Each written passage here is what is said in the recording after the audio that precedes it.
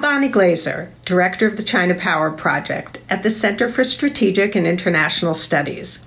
In this episode of the China Power Podcast, we're examining the issue of how to control the proliferation of strategic technologies for military use, especially to China.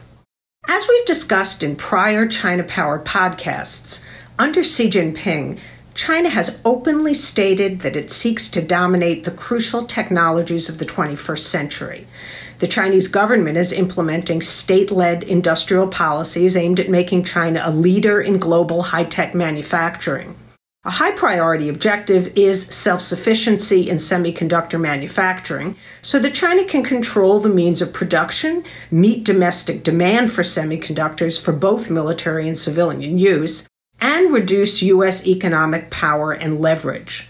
China is also pursuing a policy of military-civil fusion, which seeks to rapidly channel the world's cutting-edge technologies to the Chinese military to serve the goal of making the People's Liberation Army a world-class military by 2049. While Beijing's ambitions are not disputed, there is debate about how the United States and other countries should respond. A key focus of the policy debate is on whether and how to implement export controls on semiconductor manufacturing equipment.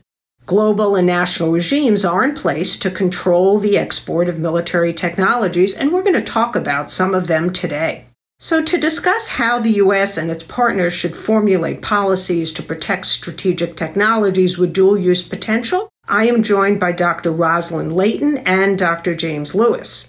Dr. Layton is a visiting researcher at Aalborg University Center for Communication, Media, and Information Technologies, and also Senior Vice President at Strand Consult. In addition, she's founder of China Tech Threat, which is dedicated to improving U.S. policy to protect Americans from technology threats from the People's Republic of China. Dr. Jim Lewis is my colleague, a Senior Vice President and Director of the Strategic Technologies Program at CSIS, and a leading global thinker on the relationship between technology, innovation, and national power. So, Jim, Rosalind, thanks for joining us today. So, Jim, let's start with you. China's invested heavily into making its own semiconductors to reduce reliance on foreign sources.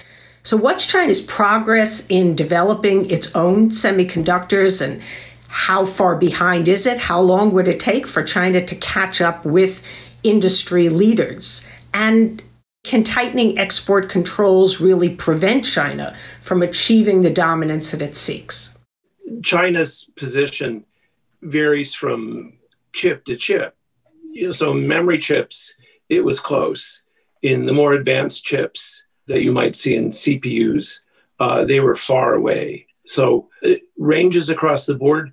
They were roughly on the same trajectory as Japan and Korea, which is, start at the bottom, start at memory chips, and then work your way up to the more advanced technologies. US sanctions have thrown them off that path and slowed them down.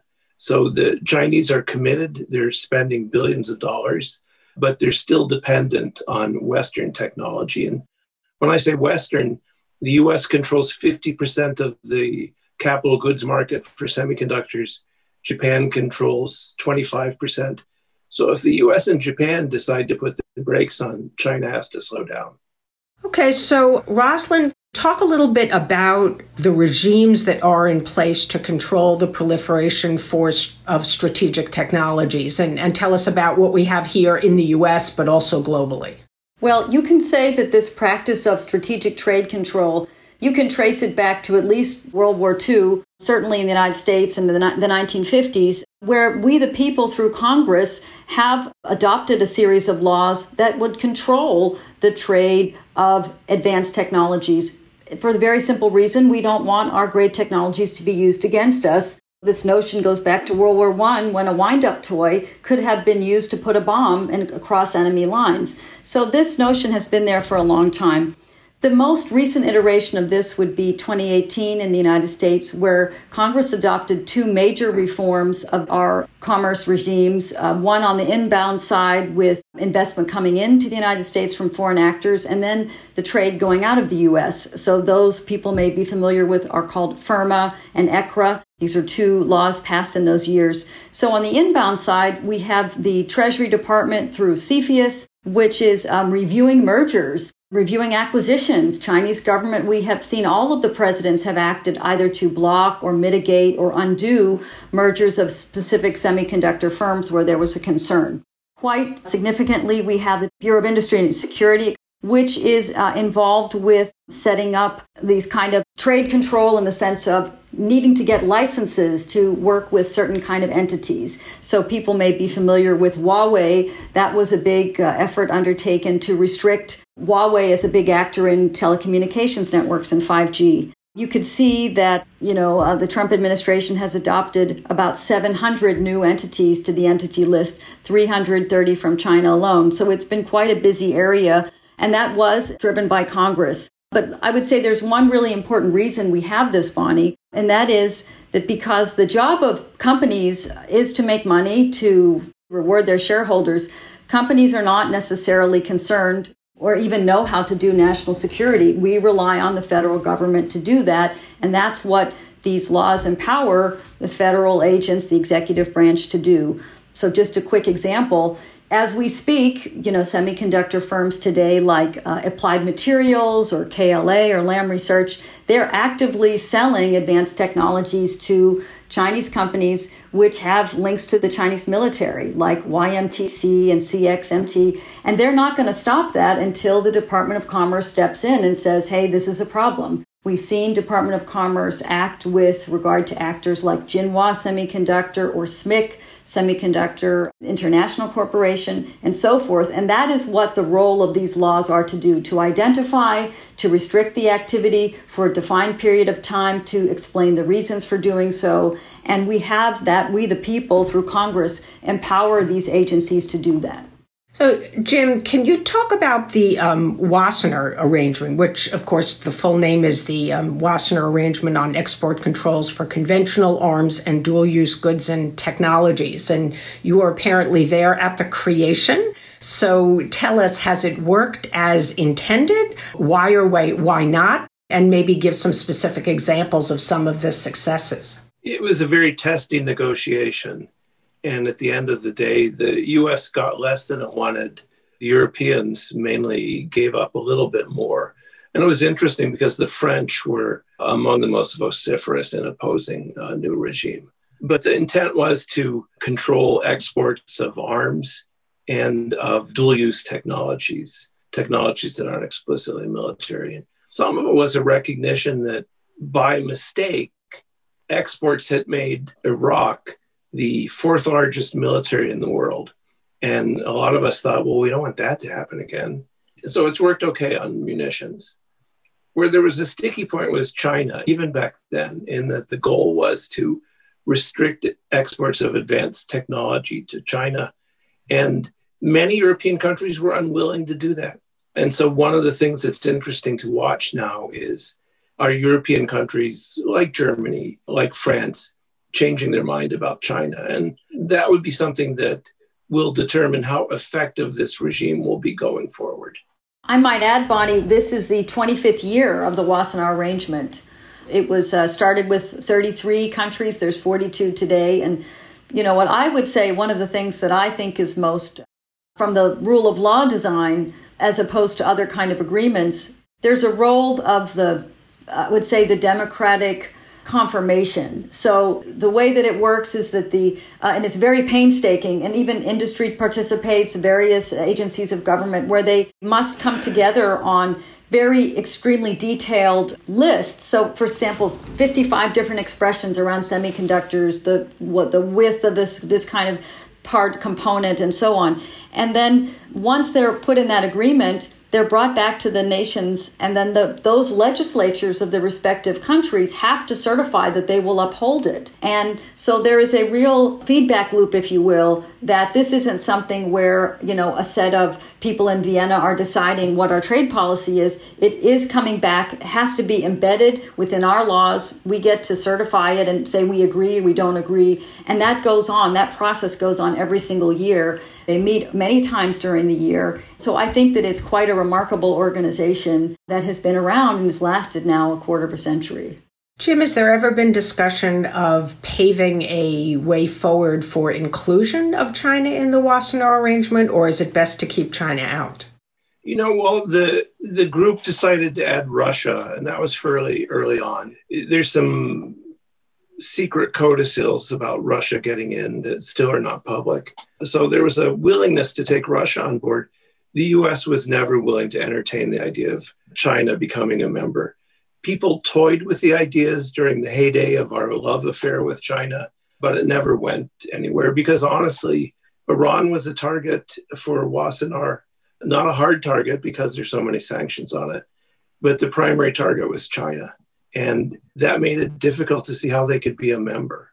So, Rosalind, you referred earlier to some of the steps that the Trump administration has taken in this area. What has been done that has been specifically new compared to prior administrations to prevent strategic technologies from leaking to China? Well, I think one of the important things at the beginning of the Trump administration was a kind of documentation of the problems. I mean, in the sense of making this 301 report around areas of pilfering of strategic technology. I think that was quite important. Getting everybody on the same page, looking at international trade violations, that was a really an important place to start. The other part I find was a realignment of defense and intelligence priorities. I think, as you probably know, for a long time we had an orientation to terrorism, not that that is not important, but there was a need to refocus on the threat of China, and that definitely happened. And to put in perspective, look at the NDAA from 1999, where Department of Defense was supposed to supply a list of the companies linked with the Chinese military. Huawei is one example. It took the Pentagon 20 years to produce that list. It was finally emerged after being required in 1999. So that kind of transparency was important. The other part, I would say, in a qualitative way, and I think Jim probably knows this well, but how those kind of things translated. And of course, this is also driven by Congress at the time, which is wanting to have these reforms and changes. But look at the State Department. Maybe they had 20 people on the China desk. That was beefed up, 200 people or so. So the resources and the manpower bringing to this issue, and how was that translated? Look at something like the Clean Network Initiative. I would certainly applaud Jim's role and CSIS as well to try to say, how can we bring this multinational effort to build clean networks where we are not just saying we're going to restrict companies, let's make a white list of companies. Let's make a list of trusted partners based upon our shared values and trusted governance and security and so forth. And that effort, I think, has been quite successful because people don't want to be associated with the human rights violations and the surveillance and the privacy violations that we see with the Chinese government. So I think that's been a great success, in great part to the work of CSIS. So it's not just restricting. You do have to get the role to put the good things that you want, investing in the right area. And then I would say the other part is within the Department of Commerce itself, a lot of activity to put companies, to designate them as military end users in China. Over 100 Chinese companies been designated in that way, called out for human rights violations, certainly in the semiconductor space. And then, of course, we still have outliers at this point, YMTC and CXMT. There's still time to identify them. There is intelligence that they are linked with the military. So those kinds of actions have been significant. And I think that they are also in the sense of bipartisan, in the sense that we have now come to this critical mass where it isn't a partisan issue around China. We don't want to have our valuable technology in the hands of the Chinese military. So we've been focusing, of course, primarily in our discussion about how the U.S. and the rest of the world are attempting to cope with the problem of China's getting access to advanced technology. But I do want to touch a little bit on what the Chinese are doing. And most of their policies have been focused on self-reliance, but yet there is now also an effort to retaliate against the restrictions by other countries on exports of technology. And indeed, we've seen the Chinese create their own unreliable entities list, perhaps mimicking what the Department of Commerce has done. So I'm wondering, Jim, how you view this move. What do you think the Chinese are trying to achieve? I read one observer argue that China's move might even indicate a step toward compliance with international control regimes. though I myself am a bit skeptical, but I'm interested in what your take is on China's intentions. What do you think they're trying to achieve? Bonnie could see my face, which showed skepticism, the idea that China's going to comply with international regimes. Well, that would be a first. And to be fair, they never, only once did they ship nuclear weapons technology, so they could argue they more or less have lived up to at least one regime. It's not going to happen. The thing I think is funny is that they're very often caught flat-footed by U.S. moves. They are so busy admiring themselves that, the U.S. will do something and the Chinese are surprised. So there is a fair amount of copycatting. The difference is that China has to sell to the rest of the world, and so it can only go so far in dominating that market. The second one is the Chinese are tone deaf when it comes to international relations. And so if you look at the sort of the power centers around the world, the Trump administration had difficulty doing this, but the Indians aren't happy with the Chinese. The Japanese aren't happy with the Chinese. The Europeans, although they just signed this investment deal, they're increasingly suspicious. And it's interesting to watch how China's human rights record affects European political views of China. So I know they're trying to do this. What are they going to do? Stop selling to us? That would be a disaster for their economy. They are more dependent on the West than the West is on them. And that's not always recognized. Rosalind, you recently published a report that is called Policy Review of Semiconductor Manufacturing Equipment, The Art of Balancing Economic and National Security. And in that report, you describe 3 different approaches to tighten key technology export controls. And you describe these 3 approaches as no restrictions, the balanced approach, and technology decoupling. So can you elaborate a bit on what these 3 strategies are and why you recommend the balanced approach? Yes, well, thank you for the opportunity to talk about that report. You can find it at ChinaTechThreat.com under semiconductors. And I wish I would say I could have been as clever as Congressman Rick Larsen, who you had on last month, where he talked about punishers, decouplers, and salvagers to kind of organize the lawmakers in Congress. What are their approaches to China? But what I could come up with what I've seen in our diverse policy discussion about semiconductors, were there 3 buckets of how we should look at what do we do about this advanced technology, this equipment we use to make semiconductors. So this notion around no restrictions is essentially saying, look, we have a lot of laws on the books. We don't need any more. Please don't add any more restrictions. This is largely what we hear from industry and trade associations. So, it's natural that they would take that point of view, but it's interesting to discuss why. I go through that in the paper.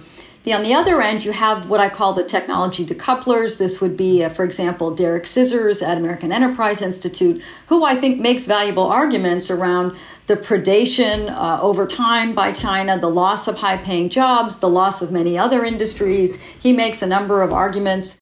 Now, naturally, it's quite disruptive. What he's wanting to do is to say we need to remove all semiconductors out of China, whether it's low-end chips, the whole thing, just get it out of China. And we need to do that for economic survival. I personally come into what would be called the balanced approach. And if I dare say, I think I'm also, I copycat Jim here because I think he's really articulated it very well for years, essentially. But there's a balanced approach in that we cannot destroy enterprise, but we needn't willingly engage with military actors. When we have the intelligence that shows that they are military actors, then we should not be selling them our advanced technology. We shouldn't be exchanging it or trading it or what have you. And so I highlight different actors who have called about that balanced approach and describe, again, this also will take into account like-minded nations, again, talking about Japan. It's very important. You can't just say U.S. is going to be balanced and then Japan is not on board or Netherlands is not on board. It's important that we get the allies to be on the same page. Maybe the good news is there's not so many we have to coordinate, but we are talking about a lot of money. It's not necessarily easy to do, but in this post-COVID era, I think there's much more critical mass around talking about concerns about China. Look at the Pew public opinion studies around the world. People in the democratic countries are very concerned about China civil military fusion, as you described, very concerned about the practices, the lack of transparency. We can also see the Pentagon reporting to Congress. China's military is as advanced, it's on track to overtake the U.S. very quickly in certain areas. So the writing is on the wall, if you will. And I would say when it comes to a point of no restrictions at all, to a balanced approach to say, look, at least let's preserve enterprise where we can. And the beauty of, let's say, a Wassenaar Agreement is actually you'll find out many companies, they want to do business in the ethical way. They don't want to be knowingly. Strategic trade control can support business because you want to make sure your exports go to their intended user for the intended use. You don't want your strategic technology to be, misdirected, stolen, what have you, misapplied. So I think that there's certainly room to build with that. I'd love to hear what Jim has to say, what he thinks, where we are on balanced approach. So that's where I come out in favor, but I do try to explain the reasons for other actors may have, different views about it.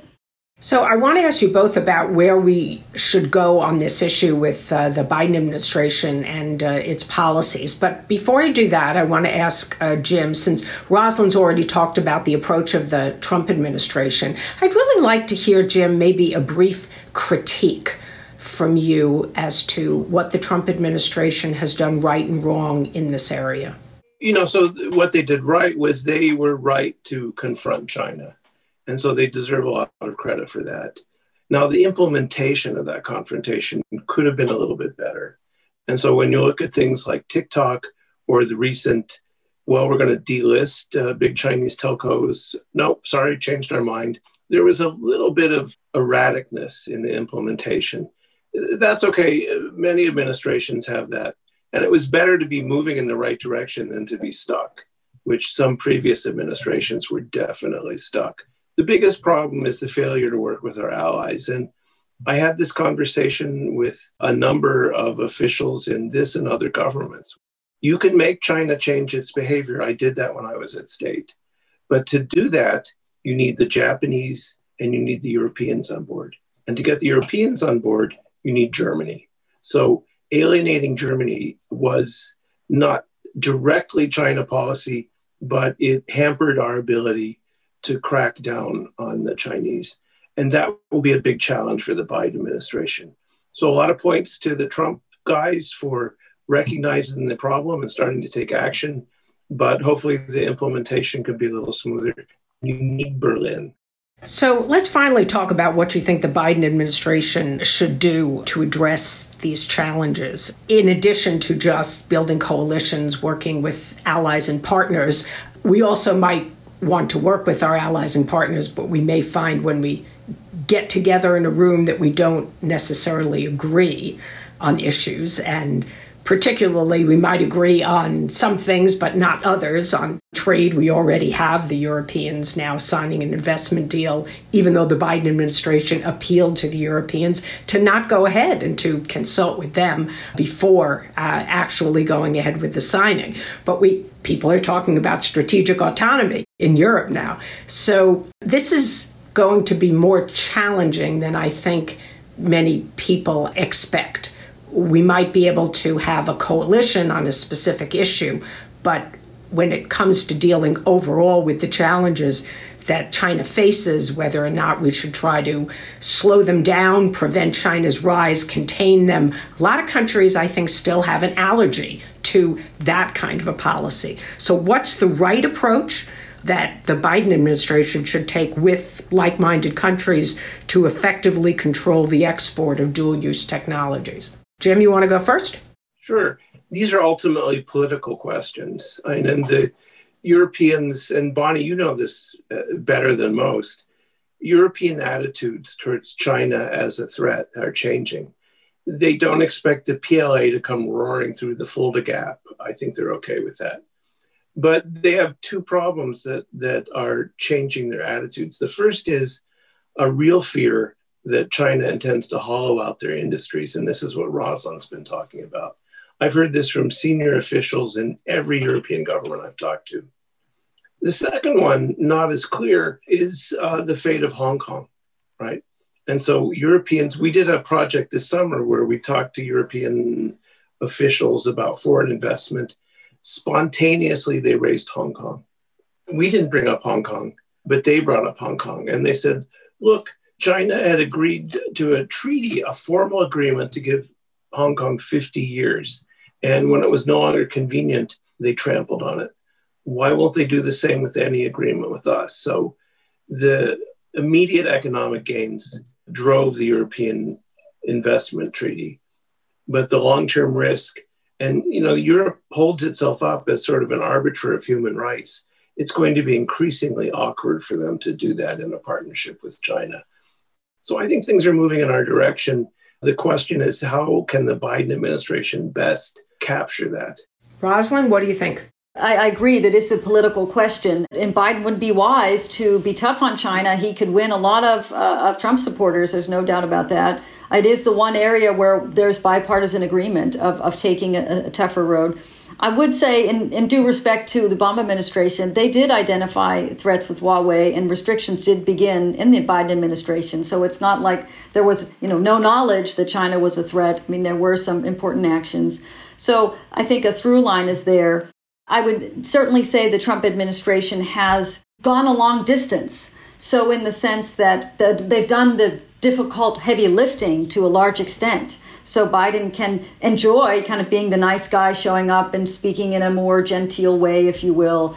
So I would say for me, it remains to be seen. Can he build this, these coalitions as he described that he could? I've lived now in Europe more than 10 years. I would agree with Jim's assessment that it has changed. I can remember when I moved here more than 10 years ago, and maybe there wasn't even a discussion about China, but today, left and right, they are similar to the United States, where we have the voters are very angry. They care about human rights. They are concerned about the military. And what is dragging is industry.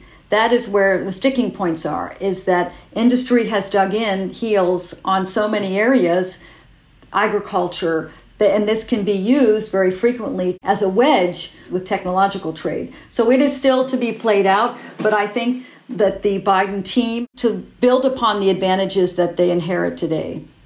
We've been talking with Rosalind Layton, who is founder of China Tech Threat, and Jim Lewis, who is a senior vice president at the Center for Strategic and International Studies. Thank you so much for joining us.